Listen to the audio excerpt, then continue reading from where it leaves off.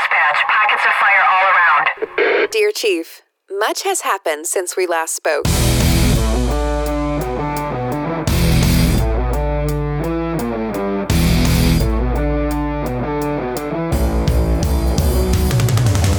Welcome to Dear Chief Podcast, where your hosts and their guests share the 411 of being married to the people who respond to 911s. Take a peek into fire family life and get unabashed advice on how to prevent forest fires in your marriage. Now, here's your hosts, two seasoned fire wives, Audra and Chelsea.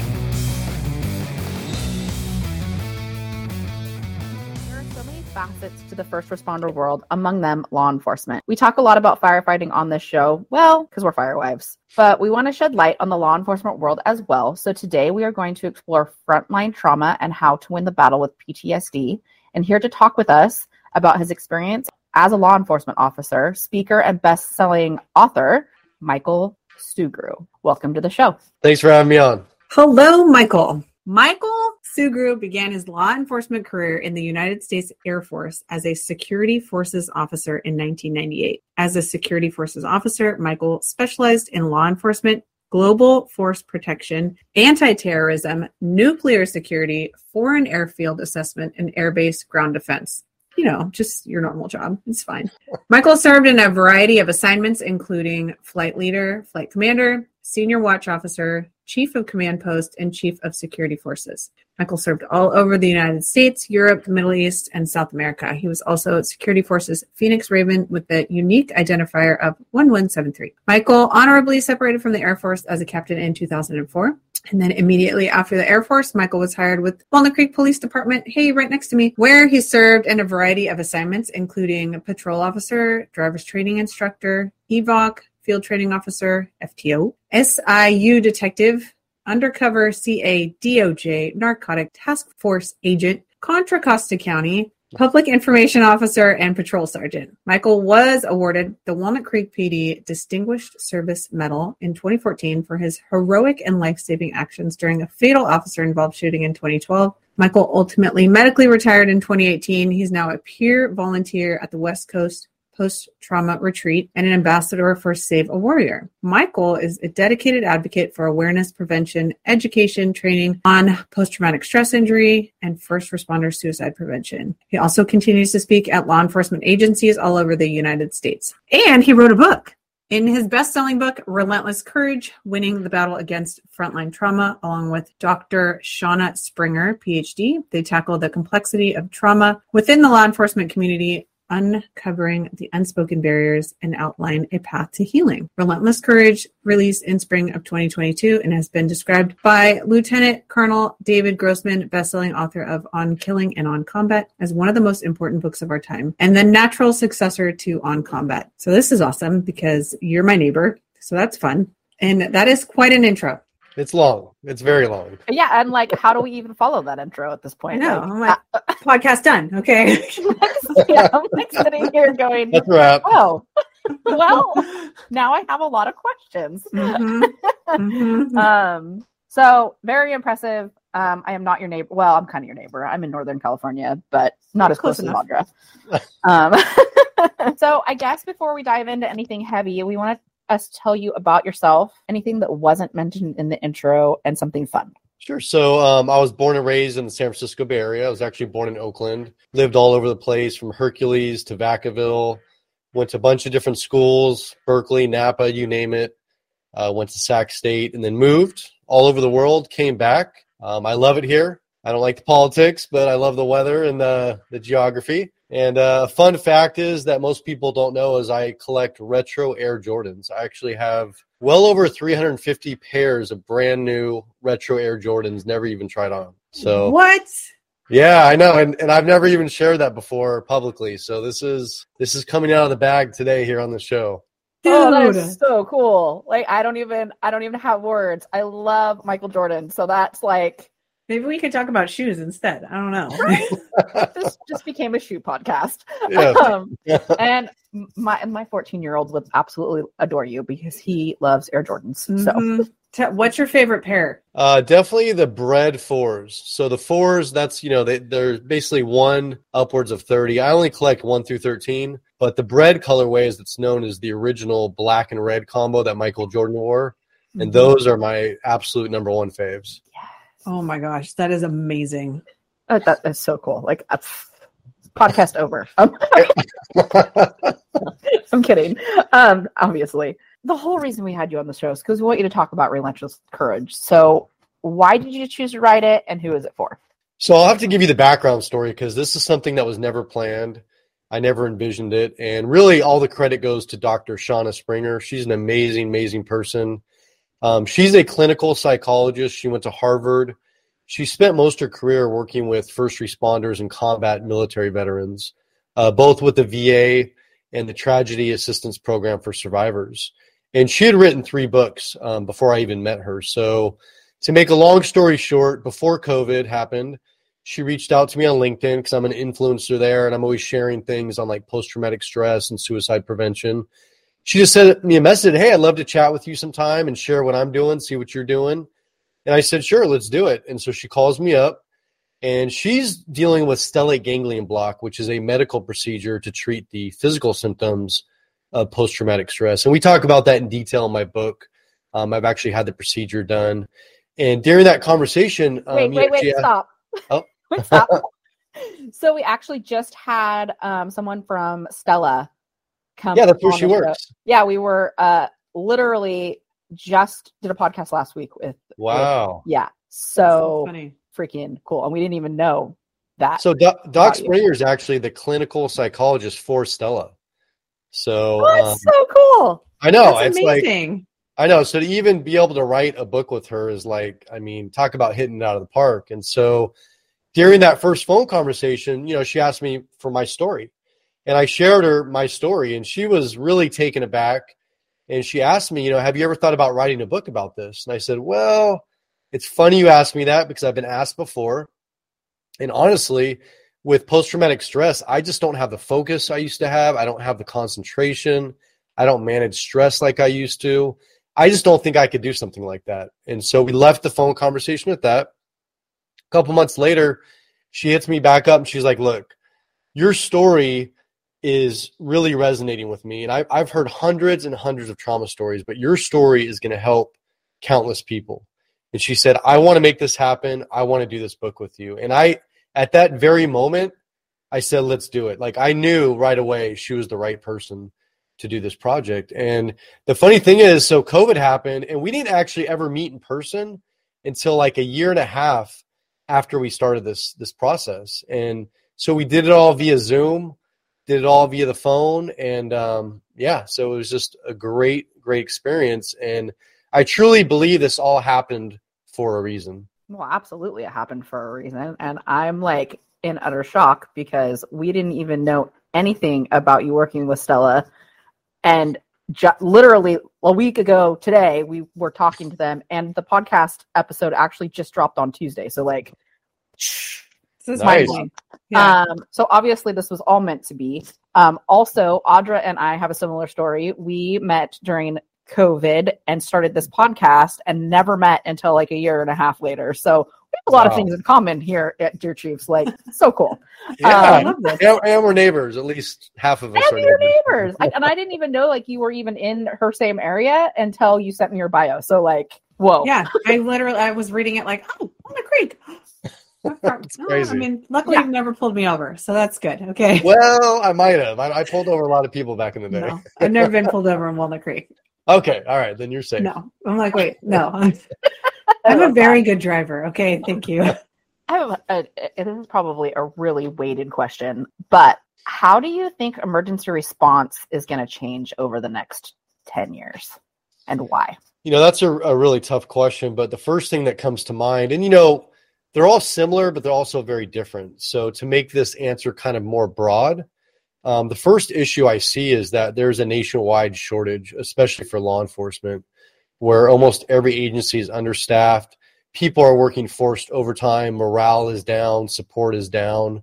And I think historically, most first responders, it was really a calling. I think most people, like as a child, in many cases, like in my case, thought about doing this as a career. It wasn't something random where they opened up a job ad and said, oh, that looks like good pay and benefits. Let me give this a try.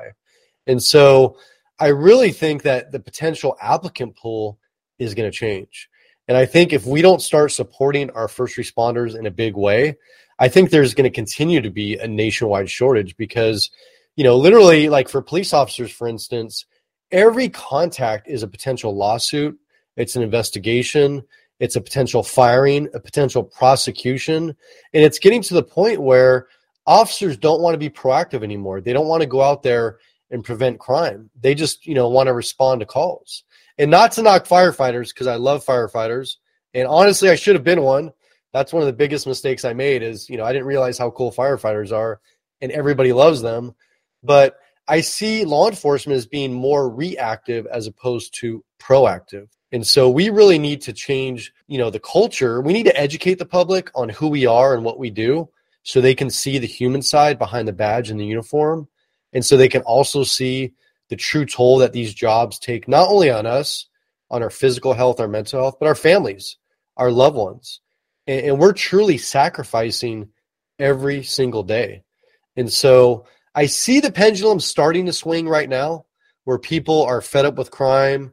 They're starting to support first responders more, but that needs to continue. It needs to increase. And then hopefully if that happens, if we get more support, if we get more benefits and more things like, helping people with their mental health and talking about these things so people can actually work an entire career. Because as an example, law enforcement has changed the retirement age. When I started, it used to be 50, and now it's 57, and who knows what it's going to be in 10 years.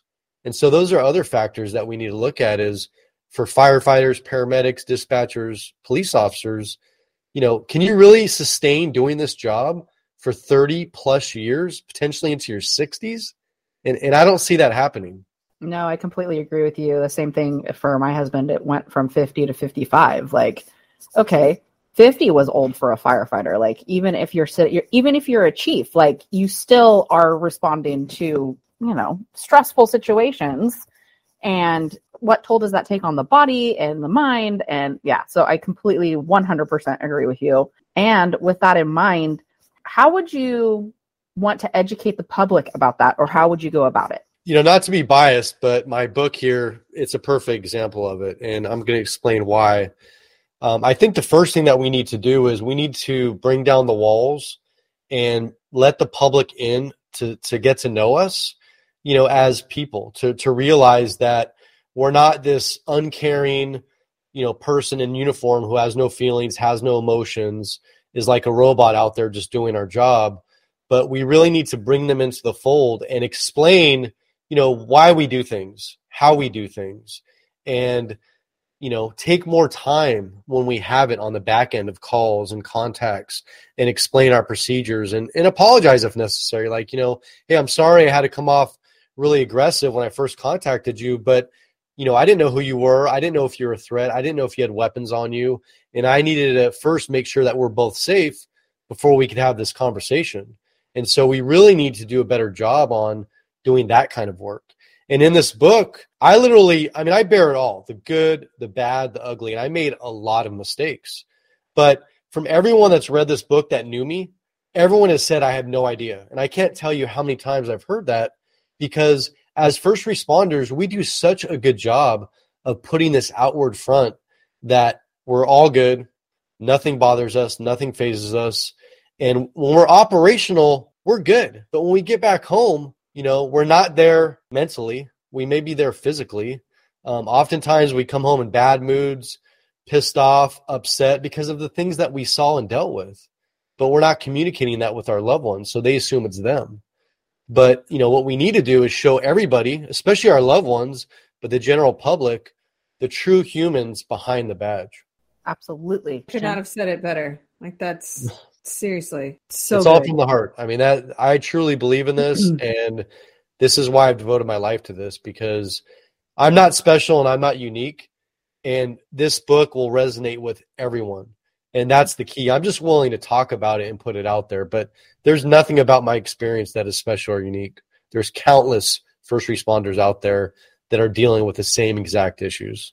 I want to hear your experience with the stellate ganglion block, because I can say it now. It's stellate ganglion block. Thank you. I was apprehensive. Like when Doc Springer first told me about it, I was like, man, this can't be. Like, why haven't I heard of this? This like is too good to be true. And I kind of left it at that. But as we started working on this project and she started educating more and talking about it, and she actually introduced me to some people who I'm now friends with that had the procedure done. And so I had a lot of discussions with them because I really wanted to know firsthand from the people that had it, like, how was it? Like, truly, what was your experience? And so coolest thing, and talk about being privileged, but Doc Springer actually went down with me. We went down to San Jose when I got my stellate ganglion block, and that really helped lessen the anxiety. But the procedure itself was painless. It literally took like 10 minutes. It was done by an anesthesiologist. It's always done by a medical doctor who's specifically trained in this area. And when you go in there, you're not reopening your wounds. You're not talking about your trauma. This is literally a medical procedure to treat the physical symptoms of post-traumatic stress. And so I remember we went down there, and I went down there with another military veteran. And after we were done, we went to go get something to eat in San Jose. Went to this very busy restaurant, and we went in, we were sitting down, and halfway through the meal, Doc Springer says to me, she goes, "Do you realize that your back has been to the entire restaurant this entire time? And there's like 100 people behind you?" And I literally had no clue. I was like, I didn't even think about it. And I'm always on edge. I'm always on guard. I'm always scanning. And that was the very first thing that I noticed, an immediate difference. And to follow through with that, I have a buddy that I work out with every day. He works for Richmond Police Department. He's actually the guy on the cover of my book. It's not me, but it's my best friend, Joe Diorian. And I said to him, I said, "Look, dude," I said, "I want you just kind of watch and observe, make mental notes. Don't tell me at the time, but I just want to see if you notice anything different." Because oftentimes we don't notice the changes in ourselves, but other people notice it. And he did. He noticed that I was less aggressive. I wasn't driving all crazy like I usually do, getting road raged. I was more focused at the gym. I was more calm. I was more relaxed. And so, for me personally, it worked. And I know for a lot of other people it's worked. And I think the effective rate is 85% when you combine the right side injection and then the left side. Some people only need the right side, but if it doesn't work right away within a day or two, you need to go back and get a second injection on the left side. And what's so cool about this procedure has actually been around for like over 100 years. It was used as a pain block. And about 20 years ago, I think they discovered it can actually be used to treat the physical symptoms of post-traumatic stress. And they've been using it on military people for years. And currently the VA actually uses it as well. So it's a very safe procedure. I didn't have any side effects other than like a droopy eye for a couple hours, which is a normal reaction. But I definitely highly encourage people to look into it. And we talk more in depth about it inside the book as well. Fascinating. I'm still in shock that we've like literally never heard of this. Like, as first responder families, like, why don't we know this stuff? Because so many of our first responders have post-traumatic stress, and maybe they don't even know it yet. But yeah, I'm still blown away that this is something that's been going on for however long it's been going on, and we've never heard of it. So what's interesting, if you Google it, there's a 60 Minutes episode, and they actually did an episode on this years ago. So, when we're done with this episode, go online, Google 60 Minutes, SGB or stellate ganglion block, and there's actually a video segment that comes up where they did an episode on this. Huh. What the heck? My grandparents probably saw that episode because they watched 60 Minutes. Yeah. Hey, I watched it too. I don't know what you guys are trying to say, but hey, no, not at all. 60 Minutes is awesome, but also, like, if it's not on Twitter, we're not seeing it. Like, we're very laser focused on Taylor Swift right now, so we can't see past. Yeah. So I want to kind of hear about your experience with PTS. If there was like one defining moment that caused it, or how you came to realize that you needed help with it, kind of just walk us through that. Absolutely. So I'm going to back up before that and just talk about a big mistake that I made that's related to this. But before I started my law enforcement career, I made a conscious decision that I would never bring work home. I would never talk about the job. And so I was married at the time. I'm divorced now, but I never had that communication with my spouse where I was open. I was talking about my bad days. I was sharing my feelings and emotions. And so she always assumed it was her. And literally she was walking around on eggshells around me when I came home after a bad day of being exposed to trauma. And so fast forward about 8 years into my civilian law enforcement career at Walnut Creek, I had just been promoted to sergeant. And my life at that time was going perfect. I mean, literally, I'd been promoted quicker and faster than anybody. I was happily married. I had a 2.5-year-old beautiful daughter. We just bought our dream house 5 months earlier. And I just got off our mini field training program for sergeants. And I was literally on my second solo shift. It was our Friday. It was a night shift, so it started at 9:30 at night and went till 7:30 in the morning. And it started the day after Christmas. So December 26, 2012. Shift was quiet. Nothing was going on. And literally about 3 a.m., the dispatcher gets on the air and starts screaming like I've never heard her before. And she says basically that there is a man and a woman inside a condominium, and the man is armed with a knife on Creekside Drive, which is an area of like a lot of condos and apartments in Walnut Creek. And I know the area, but I don't know the specific unit. And as we're driving there, all the units are responding. I'm the only supervisor on duty. The dispatcher gives an update and says now the boyfriend and girlfriend are barricaded inside their bedroom. And I was confused, so I asked for clarification. And the dispatcher says, no, there's a third subject with a knife. And so now I'm just literally, adrenaline's pumping. I'm imagining just what I'm going to see and encounter. As I pull up on scene in front of the complex, the dispatcher starts screaming and she says, units, there's a struggle. And she lost all communication inside the condominium. And thank God at that same time, one of my officers pulled up right behind me. But we're now hearing blood-curdling screams of a female coming from the distance, and it sounds like she's being killed. And so we just start running towards these screams. We don't know where this unit is, but we're going towards the screams. And we've got more units coming, but we got to get in there. We have to eventually crawl underneath an outside stairwell. We get to this open courtyard, and it's basically 2-story condos that are attached on all sides, and they're all around us. As soon as we get in front of the unit, it goes dead silent. There's no sounds. There's nobody outside. I mean, literally, you can hear like crickets. We noticed that there's a huge window the size of a door that's shattered inside the condominium. And we're announcing ourselves, please come out. We've got our guns out. Nothing. So we make the decision that we got to go in there and see what's going on with this couple. So it's just the one officer and I, we go in, clear the downstairs. We don't see anything other than that broken window. Get to the bottom of the stairs. We're shoulder to shoulder. Guns are out. We're yelling, nothing. Moments later, a male comes out, sweating profusely, eyes wide open, literally staring straight through us. And we can't see the right side of his body initially. So we're yelling, show us your hands, show us your hands. Our guns are right on him. No reaction, no facial expression, no body movement. I mean, literally, I don't even remember his eyes blinking. Moments later, he comes out a little bit more, and my partner yells, he's got a knife, he's got a knife. And we look, and he had a full-size butcher knife in his right hand. And now we're yelling repeatedly, drop the knife, drop the knife. No reaction. And then seconds later, he comes up with the knife over his head and starts coming towards us. We shoot. Not sure if we hit him. He comes to the bottom of the stairs. I don't see any injuries. I don't see any blood. He's still clenching this butcher knife. And all we know is he's between us and the couple we got to get to upstairs. And so now we're yelling, drop the knife, drop the knife. And this other officer and I are literally like 2-3 feet from this person.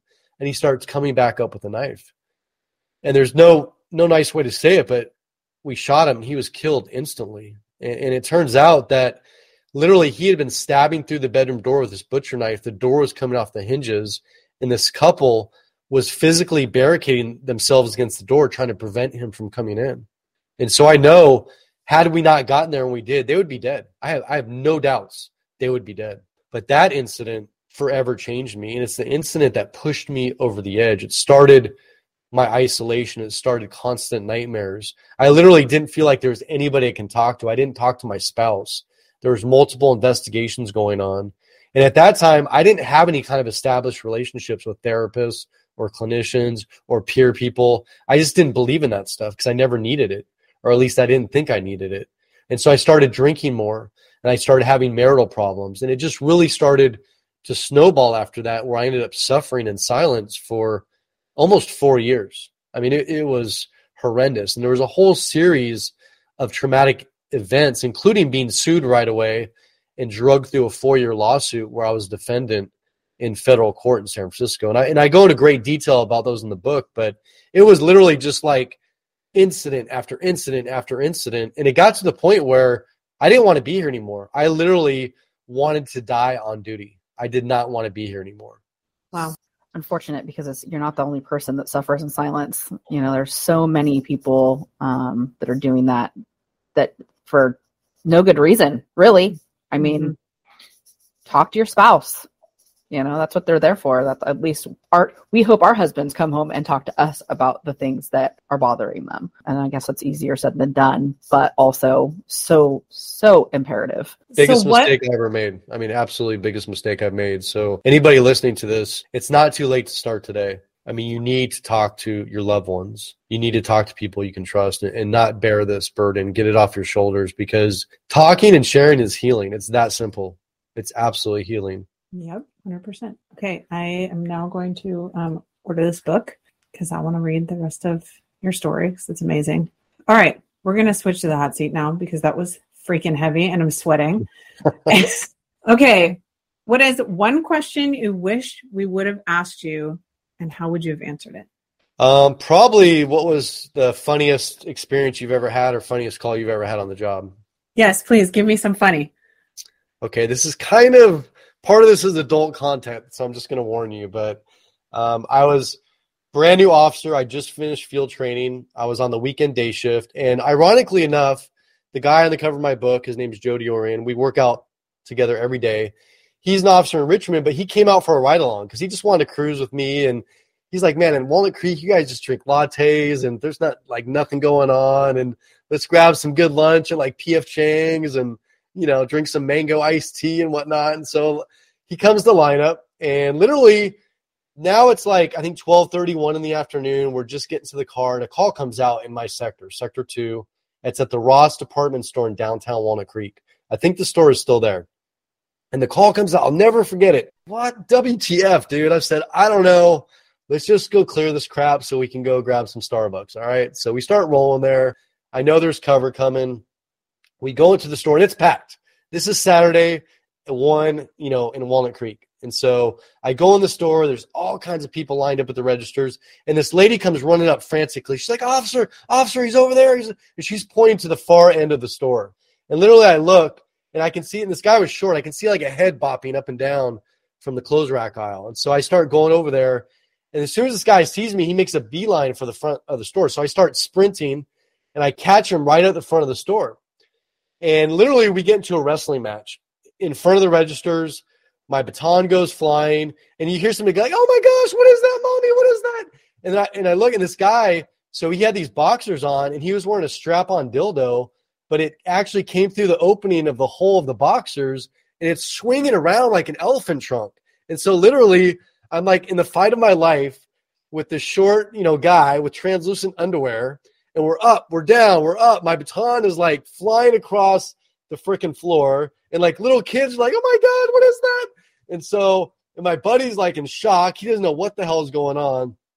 Eventually another officer comes in, and I end up pepper spraying the guy. And so the story gets better. We get him cuffed up. And at that point, we had a device called the wrap restraint device. They still have it, but it's where they wrap your legs up, your handcuff behind your back. And we got him wrapped up, but the dildo, like, we couldn't get it off. So the thing is laying on top of the wrap, and it looks like a real human penis to this day. You would think this is a real penis, okay? This looks real. And so I'll never forget, the paramedics get there, and they walk in, and they both look at each other like, what the? And then I remember my sergeant. This guy was the oldest, crustiest guy, coolest dude, looked like Clint Eastwood.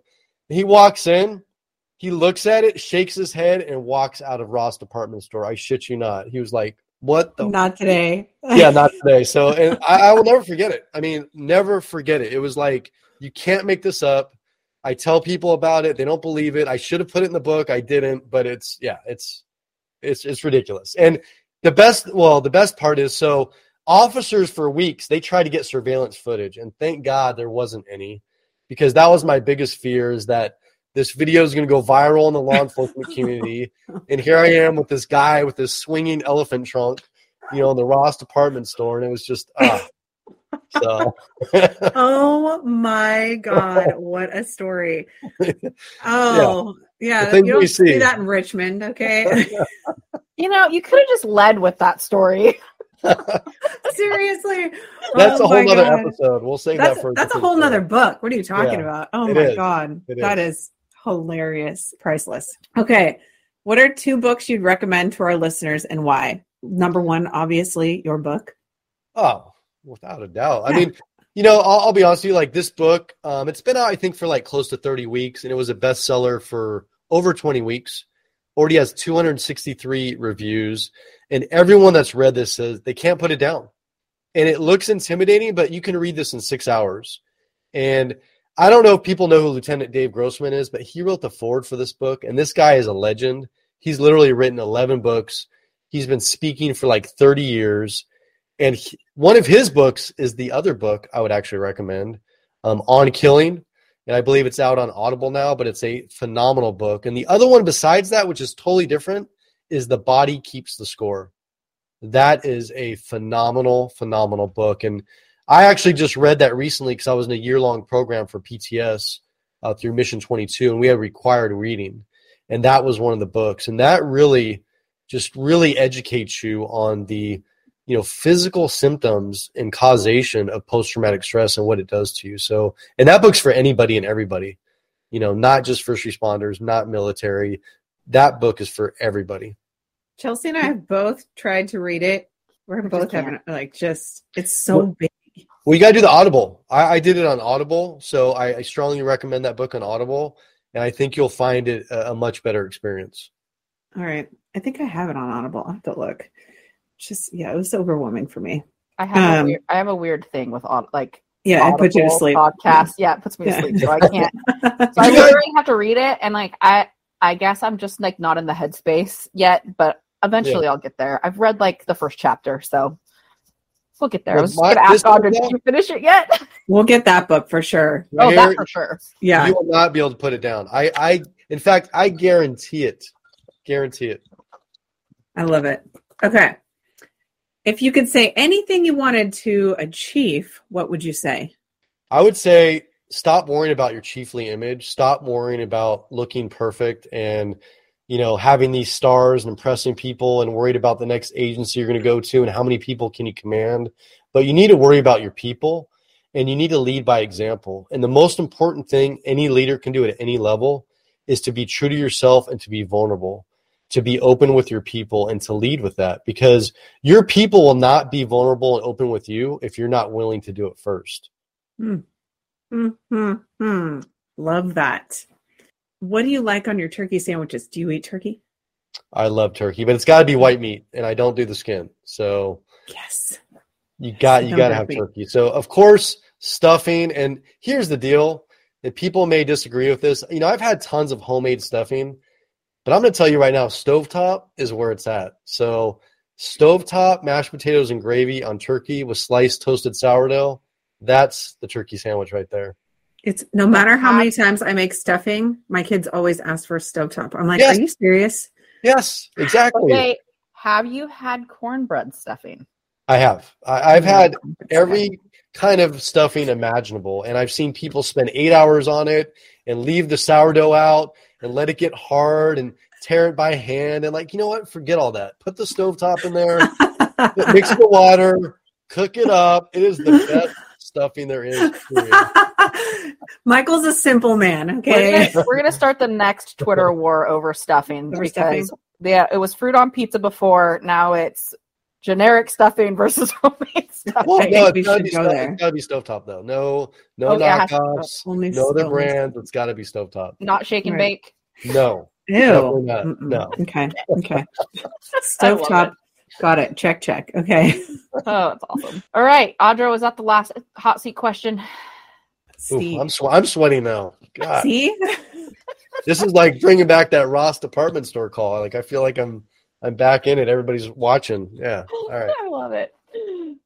Well, this has been both entertaining and educational and deep, and we are so thankful that you are on the podcast with us today. So if you want to learn more about Michael and his work, you can follow him on social media. I would suggest doing a search, but we'll also put all of the links in the show notes. Also, you can find his book, Relentless Courage. It's only on Amazon. It's only on Amazon? It's only on Amazon. We are self-published, so it's on Kindle, but it's Amazon, either paperback, hardcover, or Kindle. That's it. Nowhere else. Only Amazon. Oh, wow. But, okay. So only on Amazon and on the website, right? You have a website. Doc Springer has a website which links to the book, but that just takes you to Amazon. So now to be fair, I've Googled the book, and there's some bootleg like booksellers out there that sell it way over retail, and we don't have any control over that. But the legit way to buy it is through Amazon. Cool. All right. We'll put the link in the show notes for Amazon too. Awesome. All right. So for our listeners, if you liked the show today and want to keep hearing from us, please consider leaving a rating and review on any and all of your favorite listening apps. More specifically, Apple Podcast reviews help us gain more listeners and find more awesome guests like Michael. So if you have a few moments, please leave a positive review there. And I think that's it. So thanks again. Thank you. Thanks so much for tuning in. Find us on social media at Dear Chiefs Podcast and online at DearChiefs.com. Tune in weekly for the 25,000-foot view of loving a first responder. Audra and Chelsea, over and out.